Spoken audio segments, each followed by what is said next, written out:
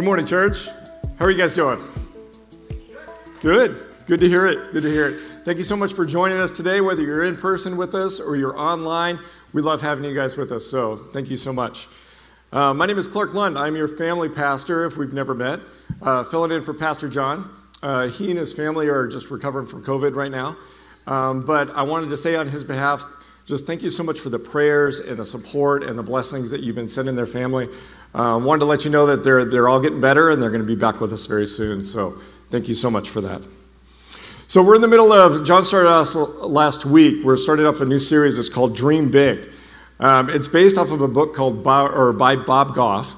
And we actually have one for each of our families out on the guest services table before you leave. So pick one up before you go. So last week, John asked us to dig deep and find out who we are, where you are in your life, and what are the desires of your heart. Then he unwrapped the book a little bit further, and he challenged us to see who is God calling you to be and what you're supposed to become. So that's what we're talking about today. Figuring out who you're supposed to be.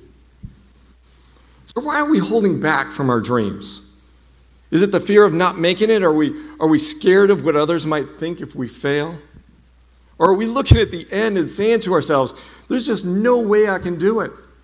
You know, with the kids and COVID and the job and school, it's just too much. You know, as I was writing this up, I thought about the guy at the Diamondback Stadium. You know, the one that sells the soda and the popcorn and the candy. He's got this massive tray, right? This strap that goes around his neck. It's got to be super heavy. And he walks around and he says, you know you want it. Come and get it. You know you want it, right? Is that guy still around? Is he? I think he is. I don't know. So the funny thing is that if he doesn't let people know what he has to offer and walk up and down those steps all day, he will never make his goal. Or he will never be able to figure out, the needs in his own life or the needs of other people.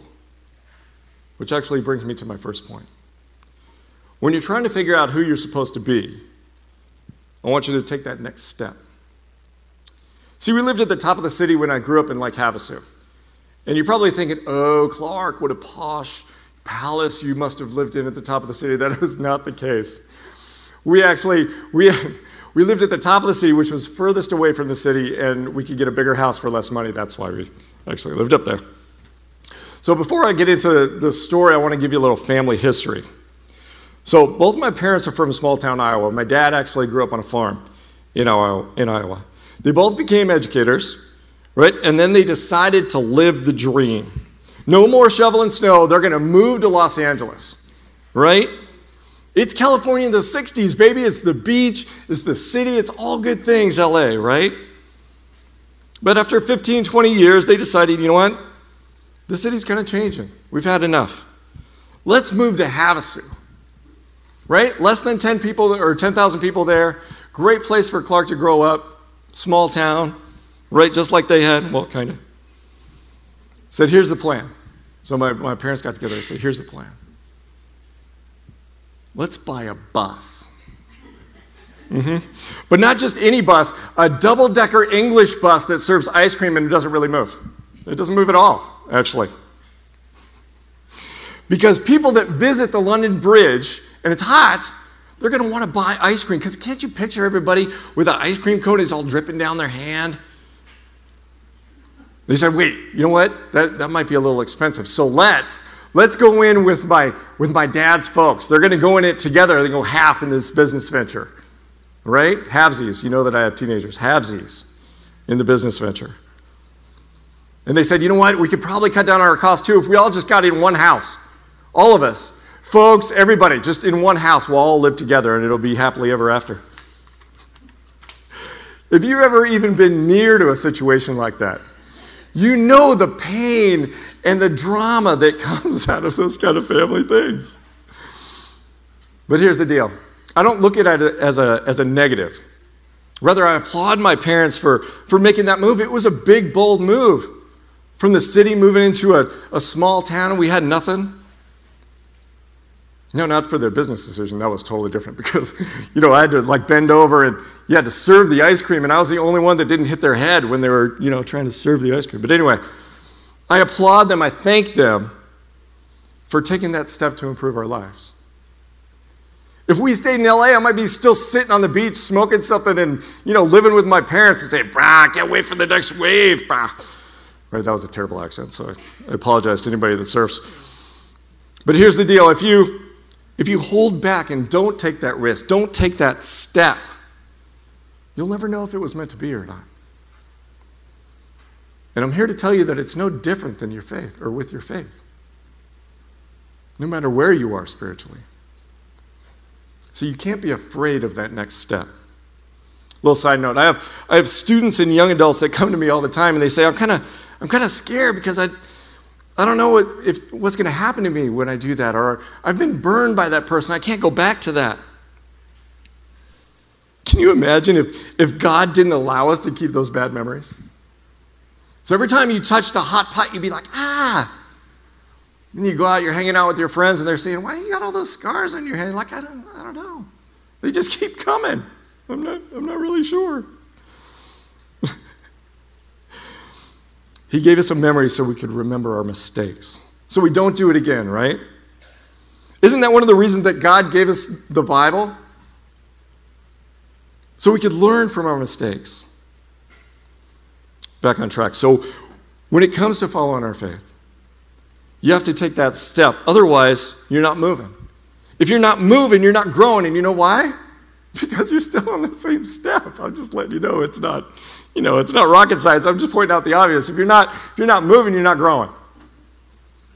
So here's what I want you to do. I want you to picture yourself at the bottom of the staircase. Where it's the old kind of wood stairs. You got that wainscoting going up the side that's all dark wood. You got rounded rails on either side. And at the top is a bright light. You're not sure where it ends or how many stairs there are that lead up to it, but you're drawn to it. It invites you in. And you know that it's a good thing, but for some reason, we don't step towards it. Why is that? What's holding you back from this relationship? A relationship that won't ever stop, it won't ever let you down, it is filled with more joy and reward than you could ever imagine. For some reason, we don't take that step. Dr. Martin Luther King said, faith is taking that first step, even when you don't see the whole staircase. And you're like, what? Say that again? I will. Faith is taking the first step, even when you don't see the whole staircase. It's no different than Abraham asking Isaac up the mountain, right? It's no different than Peter dropping his pole. And if you're saying to me right now, it's a net, Clark, it's a net, it wasn't a pole. Take a step. I'm just letting you know, take that step. See, it's not him dropping his pole or his net and following Jesus, right? It's no different than my family moving to Havasu, because without that, my mom wouldn't have given me the foundation and took me to church and showed me what my life was supposed to be. And that's no different than you taking that next step and finding that next level in your faith. You know what's funny? Is you're actually doing that right now, you don't even know. Whether you're sitting at home in your PJs watching this or you actually came in person, see, it doesn't have to be about deep theological discussions. It doesn't have to be about memorizing Bible verses, even though those are all good things. It's about you walking through that door every Sunday. It's about you getting a little bit closer to Him every day. So when you're trying to figure out what you're supposed to be, I want you to take that next step. Point number 2. When you're trying to figure out who you're supposed to be, I want you to build a boat. Sometimes we don't want to take that next step. It's not because we're scared. It's not because we don't think it's God's path, but it's just too big, right? And we say to ourselves, there's just no way that I could do that. A lot of times we look at the big goal that God has for us and we get discouraged. Well, let me tell you a story. It's about a guy I know. Really good guy. He's one of those guys you can trust, right? He's a guy you can hang out with. He's one of those guys that your truck breaks down, you can call him any time of the night and he'll come pick you up. And when you talk to him, he'll be straight with you, right? But he'll show you love, and he's always got your back. Always got your back. In his faith, he's been walking up that staircase whenever he can. So it's no surprise when his father looks at all his kids. This is the one that he's super proud of, right? A man who stands out above the rest. You know, he loves all of his kids. Of course he does. He's their dad, right? But this is the one that really steps up and stands out. You know, unfortunately, on the other side of this, we see that it deeply saddens the father. To the point where his heart hurts, the pain that is so great of watching his other sons and daughters continue to go down the wrong road, that it seems like the tears just flow daily. With every ugly outburst, with every sign of disrespect, it feels like there's this knife that's slowly being pushed into his chest.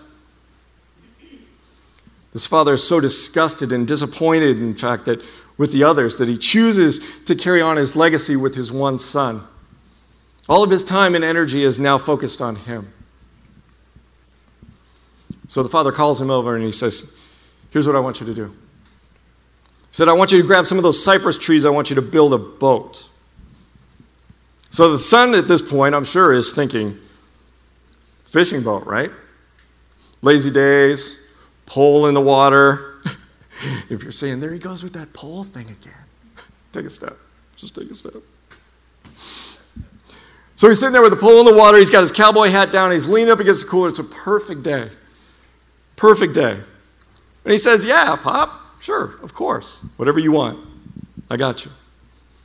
And the father says, I know what you're thinking, but I was leaning more towards our Cardinals Stadium type boat, right? I want it to be 150 yards long. That's a football field and a half. And I want it to be 75 feet wide, so when it starts in the middle, it'll hit that first row of bleachers, just kind of rest on those, kind of come up. And oh, by the way, it's going to be 3 stories tall, so twice as big as the goalpost. So when I'm sitting in the box seats, I can actually see the deck. It looks really good. It'll look sweet. But don't worry. Don't worry, it's going to be okay, because I have your 3 boys that are going to help you out with this. You know, I'm picturing young boys at this point, right? They're running around, hitting each other, making, they're burping, making fart noises. They're doing all these things, right? It's what little boys do. But the son is looking at his boys and thinking about this boat, and his jaw drops, and he's like... And then the father says, oh, by the way, I forgot to mention, I need you to wrangle up a male and a female animal and bring it with you. And the son's like, okay, which one would you like me to pick? He says, oh, each one, every species I created. Oh, and by the way, you're going to bring some food too. Just so you know, each one of them, you're going to throw it all on the boat. So I'm picturing the son at this point replying with, okay, so I'm building this massive boat, right, with my boys. One's picking his nose right now. No power tools because there's no DeWalt at this point. I'm going to play Dr. Dolittle with a bunch of animals, right? And then I'm going to throw I'm going to pull a rabbit out of a hat, and I'm going to throw a bunch of food onto a boat without a fridge.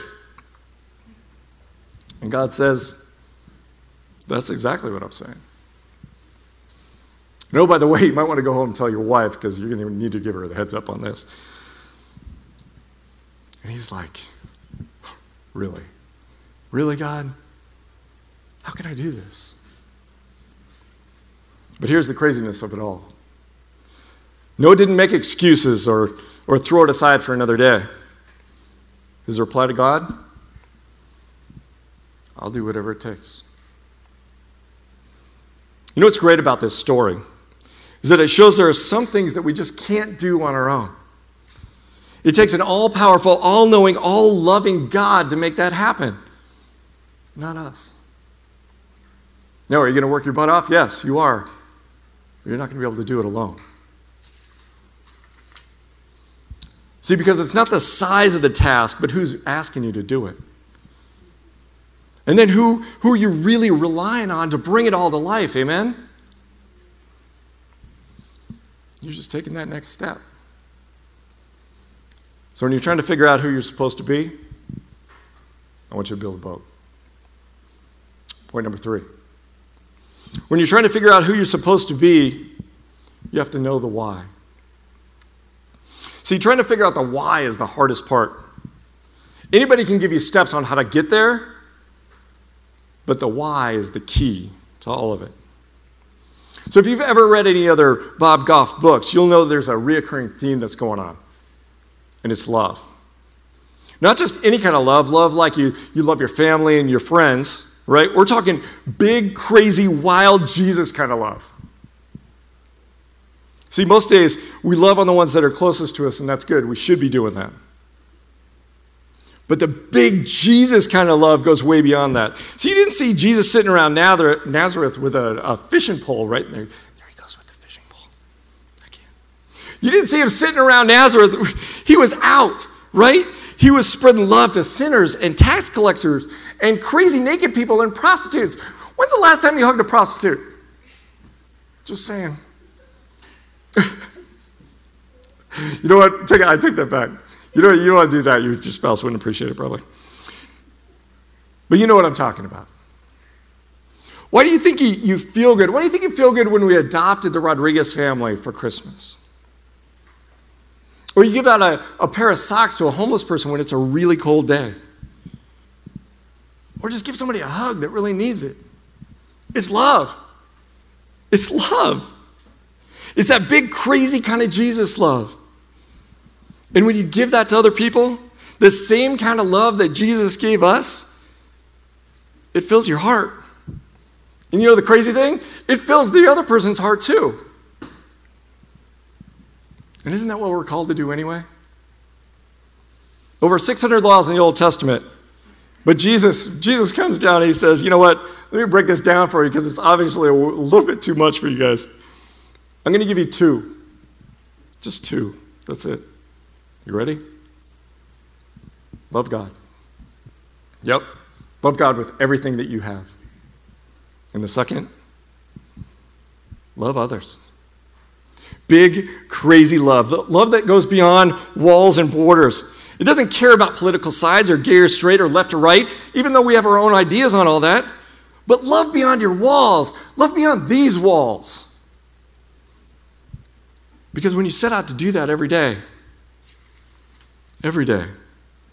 with just one person, this life with Jesus takes on a whole new meaning.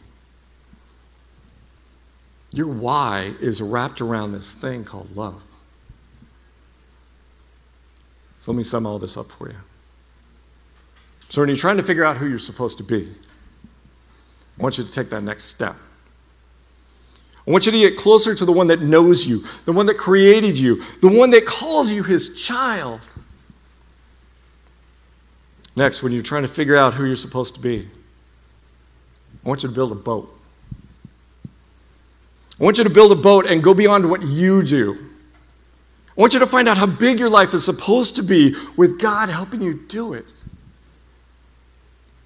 And then finally, when you're trying to figure out who you're supposed to be, I want you to wrap your why with love in everything that you do. You need to ask yourself, is this the big, crazy Jesus kind of love that we see in the Bible, that we see in Bob's books? And am I using it in the way I've been gifted with? You know, finally, as the band joins me on stage, John challenged us all last week to 21 days of prayer. We're asking God, what do you want me to do?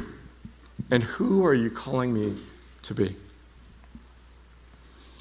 You know, I think a lot of times when we come into our prayer life, it's rushed, right? We have a lot of things going on.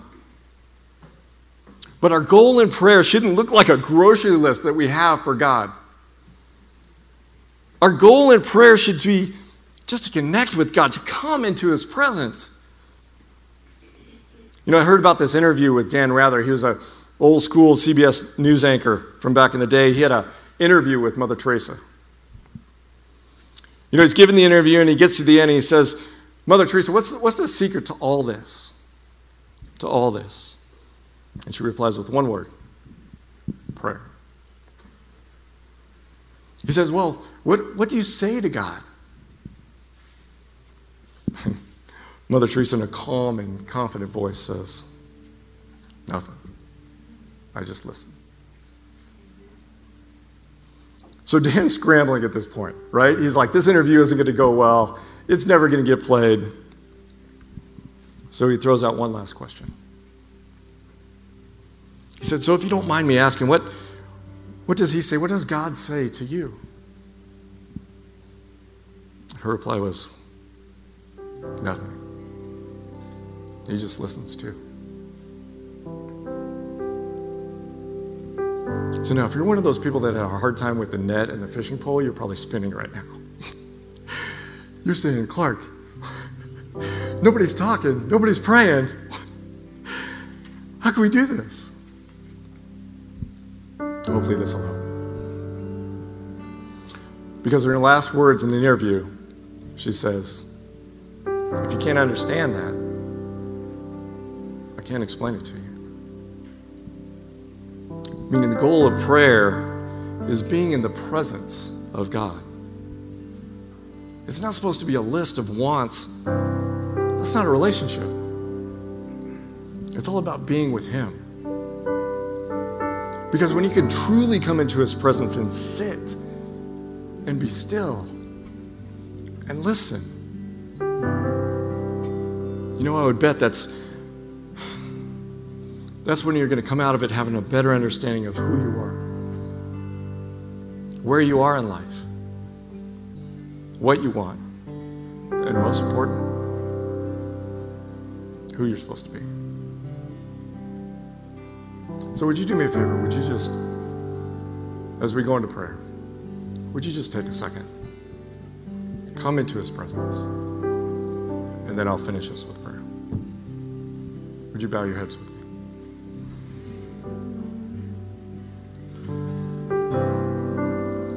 Lord, we thank you so much for this day. We thank you that we have this relationship with you, Lord, that we can just come and sit and be still and quiet, and it's comfortable. And we learn and we grow and we love through that relationship. Lord, we thank you so much for having the ability to take that next step in our faith, Lord, that leads to you, that gets us closer every day, and we just thank you so much for that. We thank you that we can build a boat,